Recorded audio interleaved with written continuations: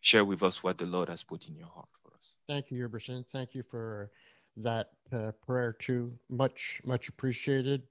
Appreciate the prayers of all the brethren, the believers at Rosemount Bible Chapel. Like Huberson said in his prayer, we really believe that God is a God that listens to us, hears us, and answers us. Maybe not in the ways that we would want sometimes, but He is there, He is real, and He is living. Uh, Today, we start the series for Easter, which is based in reality upon the last week of Jesus here on earth, a period that's called elsewhere as the Passion of the Christ, from the time that he enters Jerusalem until the time that he is crucified and he is raised from the dead. And today, what we're doing is we're looking at two main ideas that we have in chapter 11 of Mark. First of all, that Jesus enters, and that's a key word. The word enter is a key word, whether it concerns Jerusalem or it concerns the temple. And it has the connotation when we see who Jesus is, that God in Jesus is not satisfied that we go to him, but that he comes to us. He enters into our lives. He enters into Jerusalem. He enters into the temple. Uh, Doug last week spoke on the parables and the week before. And last week he mentioned something that was called the Messianic secret. It's a theologian's saying. And in reality, what they're doing is they're just picking up on something that we see from the beginning to the end of Mark. And we can call them the secrets. We might call them mysteries, which probably is better. The word that I give here is the enigma. Through Mark, there are three types of enigmas or mysteries that whether the crowd, whether the disciples, or whether the leaders, they're having a problem understanding. And Mark has given us his gospel so that these enigmas might become more uh, clear to us and that we would understand it. The enigma, first of all, concerning the king, who he is. Second of all, the enigma concerning the kingdom, what has Jesus come to do?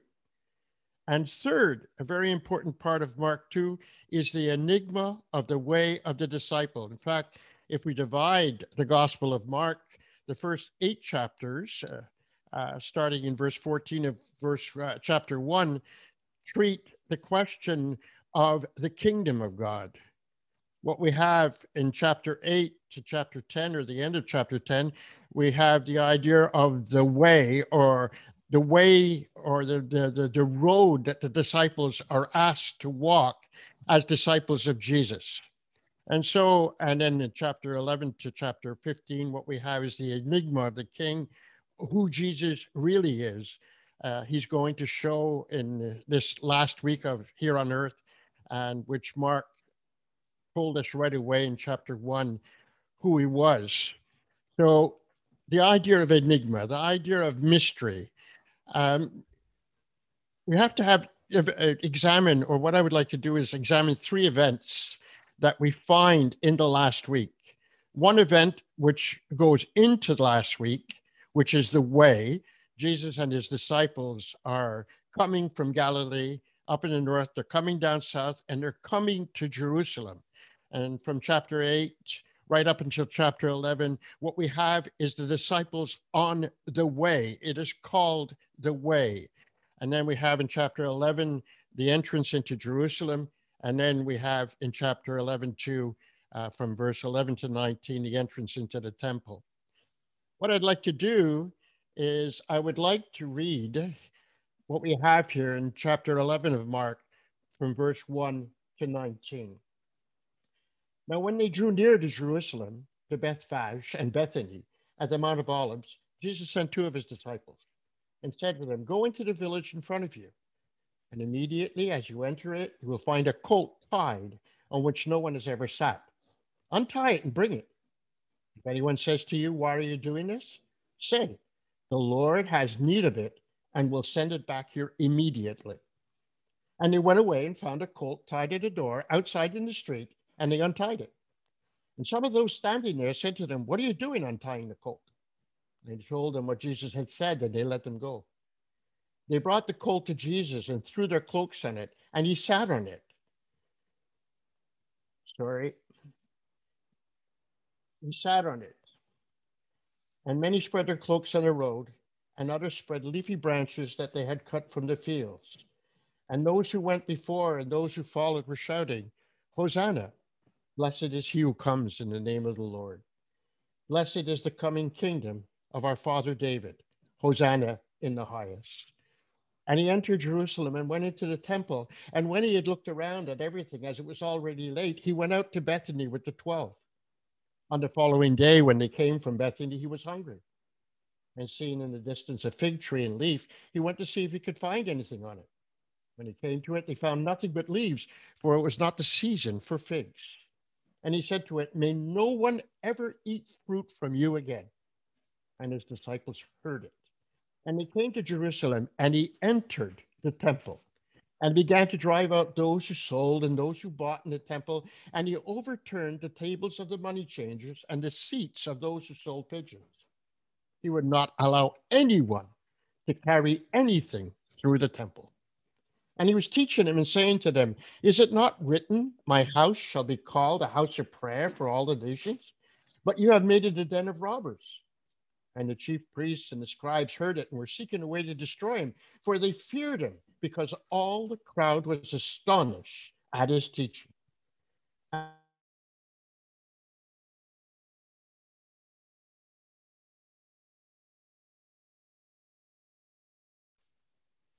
Jesus, according to Mark in chapter 8, right until chapter 11, desires radical discipleship. Radical discipleship. We read in Acts in the chapter 9 and verse 2 that Paul, he is talking about what he was doing before he became a Christian, and he asked from the leaders of the Jews letters that if he found anyone belonging to the way, men or women, he might bring him bound to Jerusalem. And the idea is here in Acts chapter 9, the Christians first were not necessarily called Christians. It seems that in Antioch they were called Christians, but it seems that the farther that we go in the Acts of the Apostles, one of the main names that the Christians had was people of the way. Jesus is people of the way. And I must admit that for years, when I would read that in Acts, and it's not the only verse in Acts that talks about the way, but I'd read that and I'd say, okay, well, why are they called the people of the way? And I figured, well, they call the people of the way just because they're following Jesus. But I think it goes a little bit deeper in that. The word the way is found in the Gospel of Mark, the first gospel. It's found about 11 times from the time that he leaves Galilee right until the time that he goes into Jerusalem. And it speaks of the way that Jesus was teaching the disciples to be like him. He was asking them to live a radical discipleship as he himself lived it as he was going to the to Jerusalem. We read in chapter 1 of Mark, as it is written in Isaiah the prophet, "Behold, I send my messenger before your face, who will prepare your way," talking about God's way. "The voice of one crying in the wilderness, prepare the way of the Lord, make his paths straight." And we learn later on in chapter 8, Jesus went on with his disciples to the villages of Caesarea Philippi. And on the way, he asked the disciples, "Who do people say that I am?" And in verse 52 of chapter 10, Jesus said to him, "Go your way, your faith has made you well." And immediately he recovered his sight and followed him on the way. It's amazing. It's interesting when we read Mark and we see that the beginning of this trip from Galilee to Jerusalem what we have is we have this section of Mark starting with the healing of a blind man. But when Jesus heals him the first time, the blind man says, oh, I can see, but it seems like everybody is walking as if in shadows. And then Jesus again touches him and heals his eyes so that the man can see clearly. And then at the end of the section about the way, we have another blind man, Bartimaeus, that is there and calls out to Jesus as the son of David. And Jesus says, okay, well, come. What would you want? I want to regain my sight. And then Jesus gives him sight. And then Bartimaeus follows Jesus in the way into Jerusalem. And I think that what Mark is trying to tell us is that for us to be disciples, what is necessary is that we would have the scales fall from our eyes, that we might understand two things that are very important.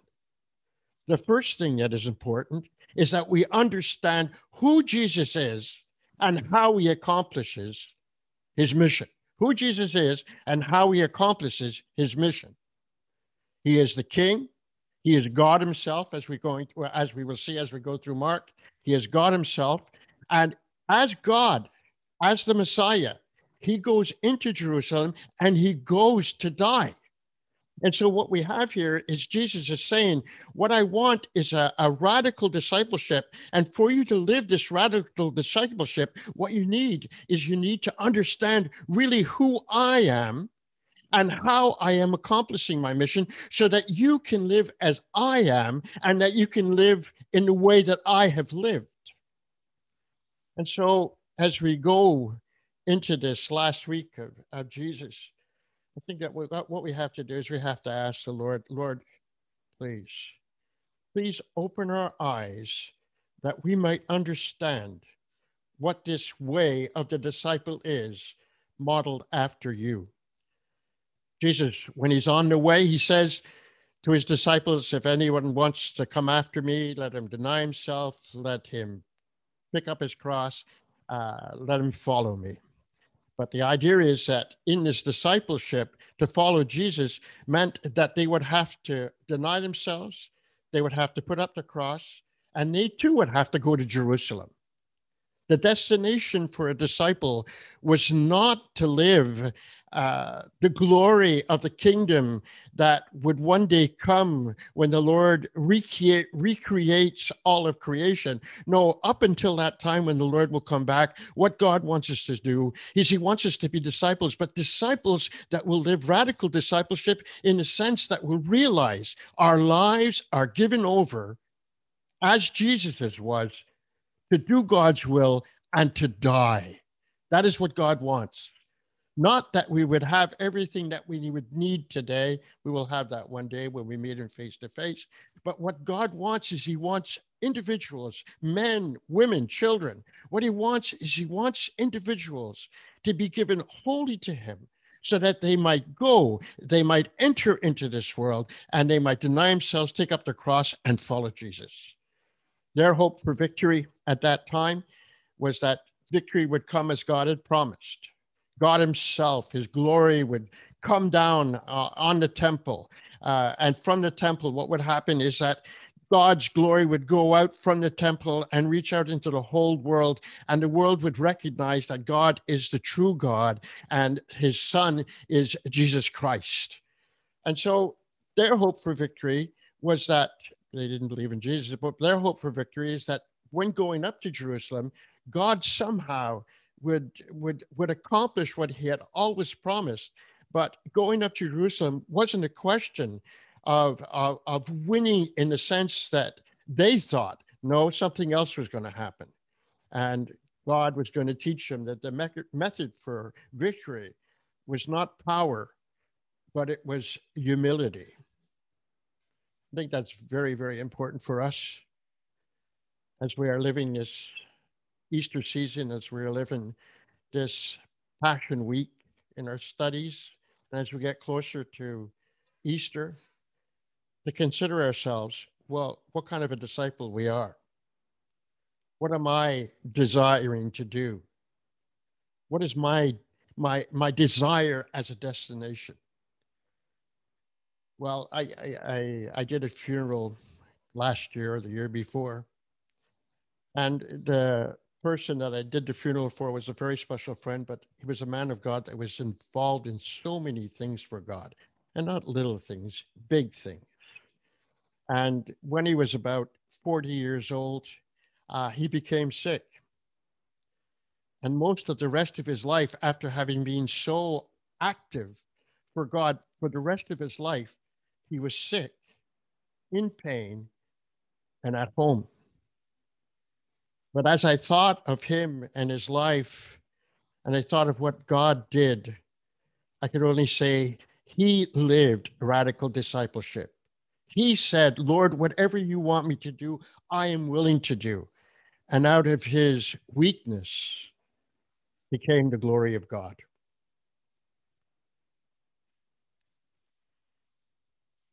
When Jesus entered Jerusalem that day, in reality, there were two parades that day, two parades. One was a parade that came down the Mountain of Olives into the eastern part of Jerusalem. Another parade came from the Mediterranean, and it was Pilate with all the power of Rome that came into Jerusalem because during the Passover, the Romans didn't leave the Jewish nation alone. They realized that it was a time when people were thinking of liberty, they were thinking of rebellion, they were thinking of God as king and doing what he's always promised. And so there was always a possibility of rebellion. And so Pilate would come and he'd come into Jerusalem and he'd come with his horse, he'd come with his cavalry, he would come with his soldiers, he would come with all of his equipment. And to tell you the truth, in the world that day, to see a prefect coming into the town, it represented the power of Rome and the power and strength of Rome to force people to live in a way that Rome said would promise them to have peace and security and to live well, but always in domination. But what we have here is we have Jesus coming into the city, but he's not coming in power. He's coming in uh, in weakness. He says. Malachi 3:1, behold, I send my messenger, and he will prepare the way before me. And the Lord whom you seek will suddenly come into his temple, and the messenger of the covenant in whom you delight. Behold, he is coming, says the Lord of hosts. But who can endure the day of his coming? Who can stand when he appears? For he is like a refiner's fire and like a fuller's cup. Soup. Has it this house, which is called by name, become a den of robbers in your eyes? Behold, I myself have seen it, declares the Lord. Going out of my place that was in Shiloh, where I made my name dwell at first, and see what I did to it because of the evil of my people Israel. And what we have here is the judgment that came upon the temple, because it was a question of judgment. When Jesus came into his temple, he expected to see the temple as he had wanted according to the prophets. And so when he came into the temple and he saw that the temple was not doing as it should be done, he called down judgment on the nation of Israel, but he called down judgment also on the temple of Israel. In the entrance, Jesus came, and the Bible says that what happened is that to people, they put clothes down. Jesus came on a coal, and people were selling, blessed is he who comes in the name of the Lord.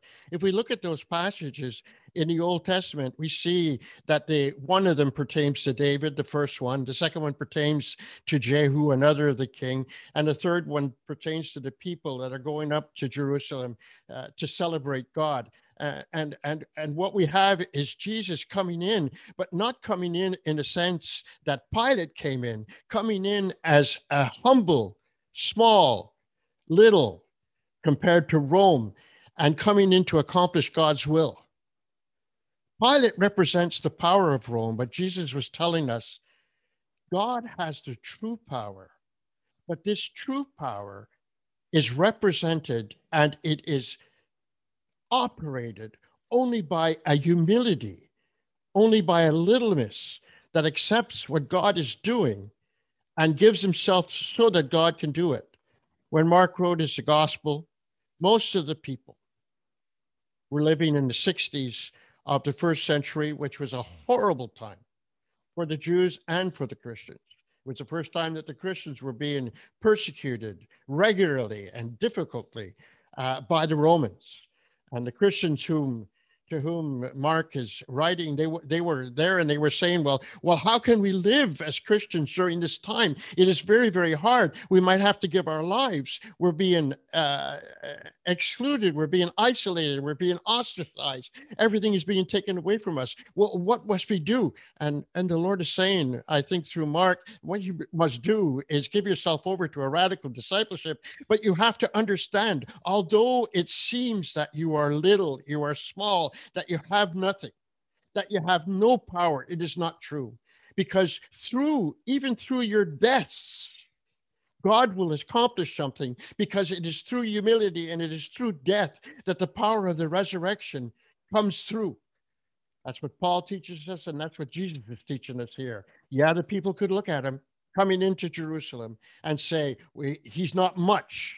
But on the other side of the coin, they could also say, look what happened. Look what happened through his humility, through his weakness. God operated. And we as disciples, it's the same thing as we walk on the way. God is calling us to live as Jesus, to be humble, sometimes to be brought in situations that are utterly horrible and difficult. What God wants us to do is to realize that even in the most horrible situation, as it was in the case of our Lord Jesus, even in the most horrible situation, God's resurrection gave victory. And I really believe that as we focus and meditate upon this entrance of Jesus into the kingdom, we're not looking at power as the world looks at it, but we're looking at power as God looks at it. He went into that temple, and in that temple, Jesus closed down the operation of the temple. Not only that, but he called him a den of robbers. And this phrase used in the Old Testament is not a phrase that is complimenting the people in the temple and the Israelites. He's calling down judgment on them. And, you know, this is my last thought. The whole idea of the temple, we have to understand that in the temple, the Jews believed that heaven and earth connected. It was in the temple that there was a union between heaven and the earth. Jesus says that we should pray that one day his kingdom could come and that his will would be done on earth as in heaven. Well, the Jews believed that that existed in the temple where God met the earth. And Jesus is saying that this temple is going to be destroyed. It is going to be destroyed because it is not what God wanted. When Jesus went to the cross and when he died, the Gospels tell us that the veil of the temple was broken down or ripped from top to the bottom. It was God that did it. And for many years, I believed that this rupture of the veil was a sign that now we have free entrance into the presence of God. But I've changed my idea a little bit. I believe in the veil being wrought or veil being ripped. It's not just a question of us entering into the presence of God, but it's a question of the temple being opened up to the whole world. And we know that in the New Testament, Jesus called his people, and we have become the temple of God. And we are not to be enclosed and keep it to ourselves, but what God calls us to do is to go out into the world and be a place where God can meet the earth in the community of his people, and the people would be able to see God working. The Jews had stopped the Gentiles from praying. Jesus is telling them, it's not what I wanted. From the beginning, I wanted the whole world to be included in the restoration of creation that I will accomplish through my son. That's what he wants. And for that to happen, well, we are called to be temples in the sense not to be enclosed into ourselves, but be open and to go into the world and show them what it's like to have God touching the life of every day. May the Lord listen to what we have to say today. May he teach our hearts. May he help us to be better disciples, radical disciples. May he help us to understand that there's more power in weakness than in force. And may we help us to understand that we're not called to be enclosed, but to be open, that the world might know the Lord. May the Lord bless all of you. Thank you.